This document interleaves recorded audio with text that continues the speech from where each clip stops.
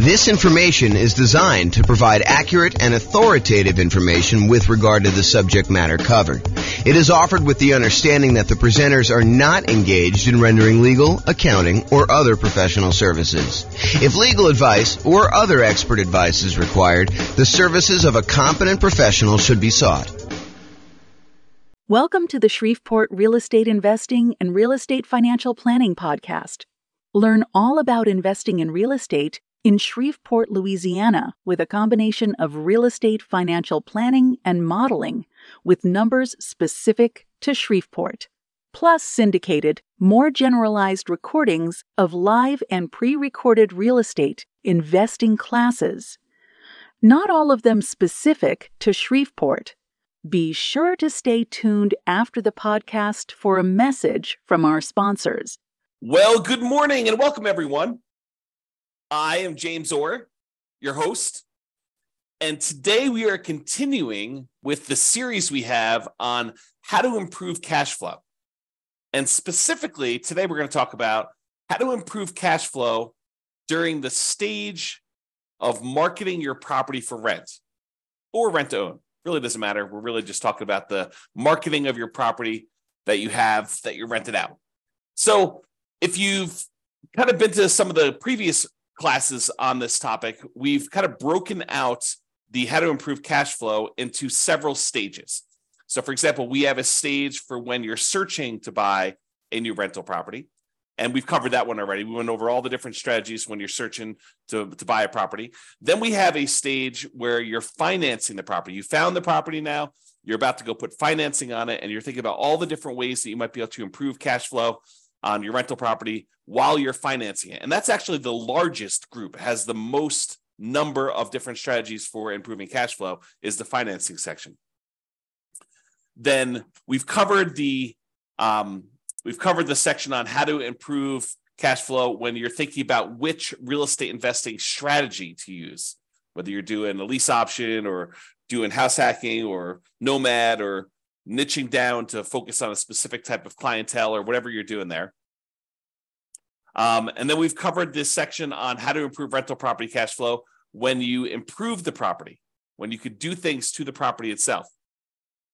Today, we're covering how to improve rental property cash flow when marketing the property. And then we have two other sections that we've yet to cover, and that is how to improve cash flow for properties that you already own, and then how do you improve cash flow on properties that you're currently renting out. So we'll cover those later on, but today we're focusing in on how to improve rental property cash flow when marketing the property. And honestly, this is going to be a relatively short class because there's really only 4 things that we can do when we're marketing the property to rent to make sure that we're optimizing the cash flow on it. And those are, number 1, make sure that you've optimized the marketing itself, which we'll talk about here in a little bit. Make sure that you maximize the exposure you're getting on your property. Make sure that you have like top-notch sales skills for being able to convert inquiries on your property into closed signed leases with tenants or tenant buyers.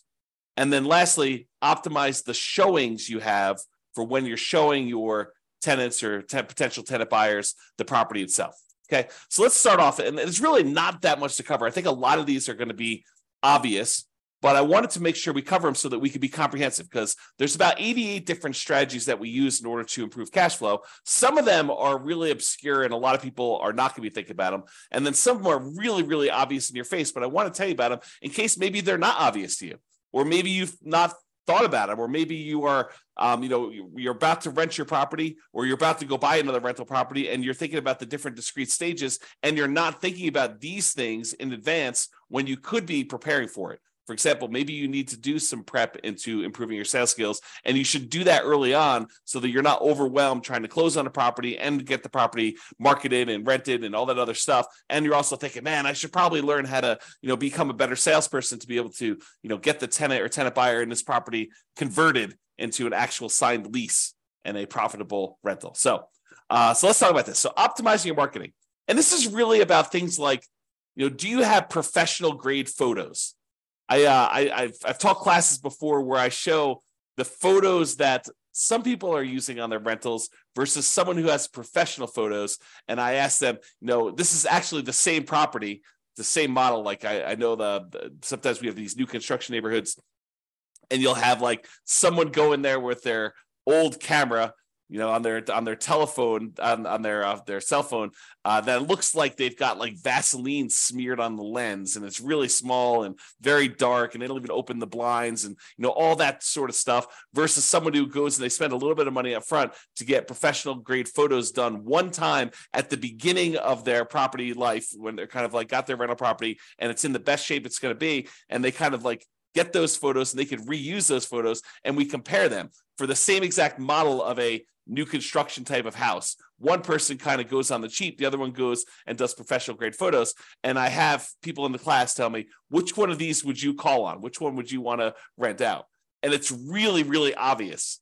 And sometimes there's not that obvious, but for someone who does a really good job and gets these professional grade photos and gets these things done, they use the right lenses, the fisheye lens to kind of make things look bigger, and kind of you could see the whole room versus you're standing in the corner with your phone all the way back and trying to get that done.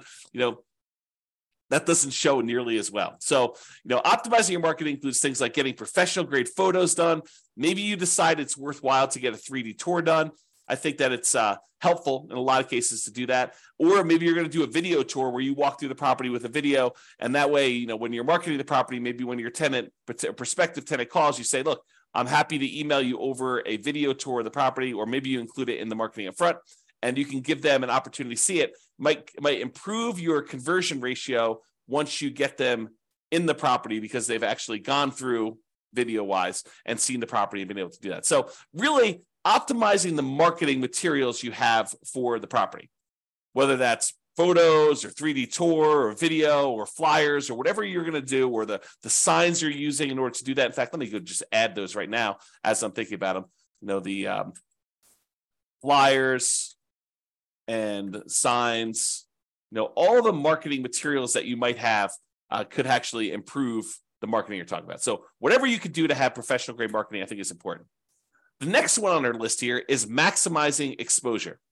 Am I maximizing the exposure of the property when marketing for tenants? We're going to start 60 days early, at least, in order to try to find the next tenant when we've got a property that's already in existence. It's hard to do that when you're buying a property and you're closing on it, and you've only got a limited amount of time to do that, and you may or may not have the rights to be able to market the property while the property is under contract, especially if there's a seller in there with their seller's personal property, or the tenants in there, and they definitely don't want you marketing their property with that, although maybe the tenant's not moving out, maybe you're taking over the property that way. But there's lots of variations. So it's really hard to be marketing a property when you just buy it in advance.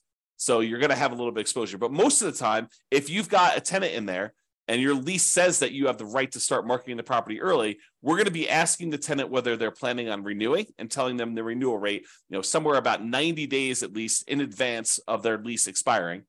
And then we're going to tell them, hey, look, if you don't tell us by this date, then we're going to start marketing the property to find a replacement tenant. And so you're going to be starting marketing the property at least 60 days early. So you're going to start 60 days early to do that. So when you start 60 days early, a lot of times we start at like a premium rent to kind of test to see what we can get in the marketplace. Well, if you're going to do these things like start really, really early and you're going to start at this premium rent, you have to be maximizing the exposure that you're doing to market this property, which means advertising in all the places that tenants are looking in your marketplace. I'm not going to name specific ones because they may change over time. But I mean, I'll name some of the obvious ones, like places like the Zillow rental marketplace, places like Craigslist, putting yard signs in the yard, doing directional signs leading up to the property, all the like very traditional things that you should be doing. But there probably are other maybe local ones or local solutions that you should be considering. So you got to be talking to other real estate investors and finding out where they're marketing, or look at where other people are marketing. If maybe they're doing Facebook or something like that. Be in all the places where the tenants are looking. Maximize your exposure with your marketing. That is going to be a key to helping you get the rents that you're trying to get. So if we're starting 60 days early and we're starting at this slightly higher than what we might even think we might be able to get, like the top end of the rent range, because rents aren't exact, right? Rents are not like this property will automatically rent for $2,000 a month. No, there's a range. Maybe, at the wrong time of year, you're at $1,800 a month. If you're trying to rent this property, right between Thanksgiving and Christmas, in a lot of markets, that's not an ideal time to try to find a tenant. Not a lot of people want to be moving between Thanksgiving and Christmas, especially if there's inclement weather where you live, right? Or think about you're trying to do it between Christmas and New Year's. Your tenant moves out the week before Christmas, you get the property back. By the time you get everything ready to go, it's like the day after Christmas. You're like, okay, now I'm going to put the property up for rent. Probably not getting top of the market rent during that week. You're trying to fill your property right away. You might be waiting a little while if you've got a property that's priced pretty high, trying to do that. So sometimes rents are a little bit lower, depending on time of year and the property itself and everything. Sometimes the rents are a little bit higher. And if you start early enough, we could test toward the high end of that range, because rents are not exact. Rents are this rent range. Different properties, different times of year, different conditions going on. If it's really hard for the tenant, for your potential new tenants to get into the property, and the current tenant's a slob and their property's kept a mess and really smelly, and it looks really rough, and you can't get good photos, or you don't have good photos, it's going to impact all these different things. Are going to impact your ability to get that top of the market rent. So you want to maximize your exposure and do all these other things right. Okay, so that's the other one. The next thing is sales skills. Have I mastered the sales skills required for phone selling my property to tenants and tenant buyers, and in-person salesmanship to maximize what I can get for rentals and minimize vacancy? This is a skill. Don't be fooled. It is a salesmanship skill. Salespeople have a slight advantage in this particular part of the investing, because you need to be good on the phone. You need to be able to ask the right questions, answer the questions, build rapport, build trust, demonstrate that you are going to be a good, responsive, reasonable landlord, landlady. So it's a sales skill type of thing. And if you don't have these sales skills, maybe you should hire this particular part out. Maybe you should hire a professional property manager who could do this, who has those skills. Or become a master at them yourself. Go study salesmanship. All the stuff that real estate agents use in order to improve their sales skills, those are the same types of materials you may want to study. Not because you're explicitly doing the exact same job, but it's similar type of kind of like skill, like the idea of going and building rapport and building trust with a potential buyer, or in this case, tenant, and what you're trying to kind of get them to feel comfortable buying and renting this property from you, depending on which one you're on. Okay. So mastering the skills for on the phone, and then also mastering the skills for when you're in person and you're showing someone around a property and you're answering questions and you're kind of transitioning, you're doing your closing to get them to fill out the paperwork, fill out an application, fill it out correctly, make sure that they're qualified, and make sure that they sign the lease so that you can kind of shepherd them through the whole process. This is a sales skill. Okay. And it will impact your ability to get top of the market rent, kind of like average rent, or below market rent, and whether you're going to minimize your vacancy or you're going to have a lot of vacancy. So it definitely impacts your ability to get great cash flow, to optimize cash flow on your property. And the last one is optimizing showings. Showing a unprepared property will result in subpar performance. You need to make sure that the property is appropriately prepared for showings. Is it well lit? Are all the light bulbs working? I mean, like obvious stuff.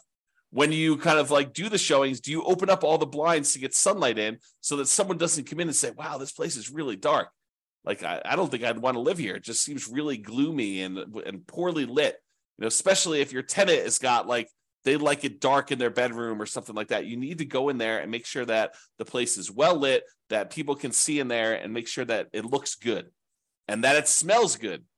If your tenant is not the most clean, your current tenant is not the most clean kind of tenant in the thing, maybe you have to do something about that. Or if it's a vacant property, definitely do something about that. Make sure the property smells good. Make sure all the repairs are done on the property. You're setting the tone for the relationship you have with the tenant when you're showing them the property. If you're the type of landlord that has all these different deferred maintenance items that are left undone, that is signaling to the current prospective tenant or tenant buyer that that's the type of landlord you are and that things are not done, they're not repaired. So make sure that these things are done. Make sure that it's clean. Make sure that it's neat. Maybe reward your current tenant for helping you keep the property clean, neat, smelling good, well lit, and let you know if there's any repairs that need to be done so that you could do them before you do these showings so that you can get maximum rent. Okay, so those are the tips we got for improving cash flow when marketing your property. Remember, optimizing cash flow is really about maximizing the income we have on the property and minimizing the expenses. And when you're marketing a property, you're really helping with both. You're trying to get that very top of the edge, top of the rent range rent, and you're trying to minimize any vacancy you have by getting the property occupied in a reasonable amount of time. So you're really working from both ends when you're marketing your property.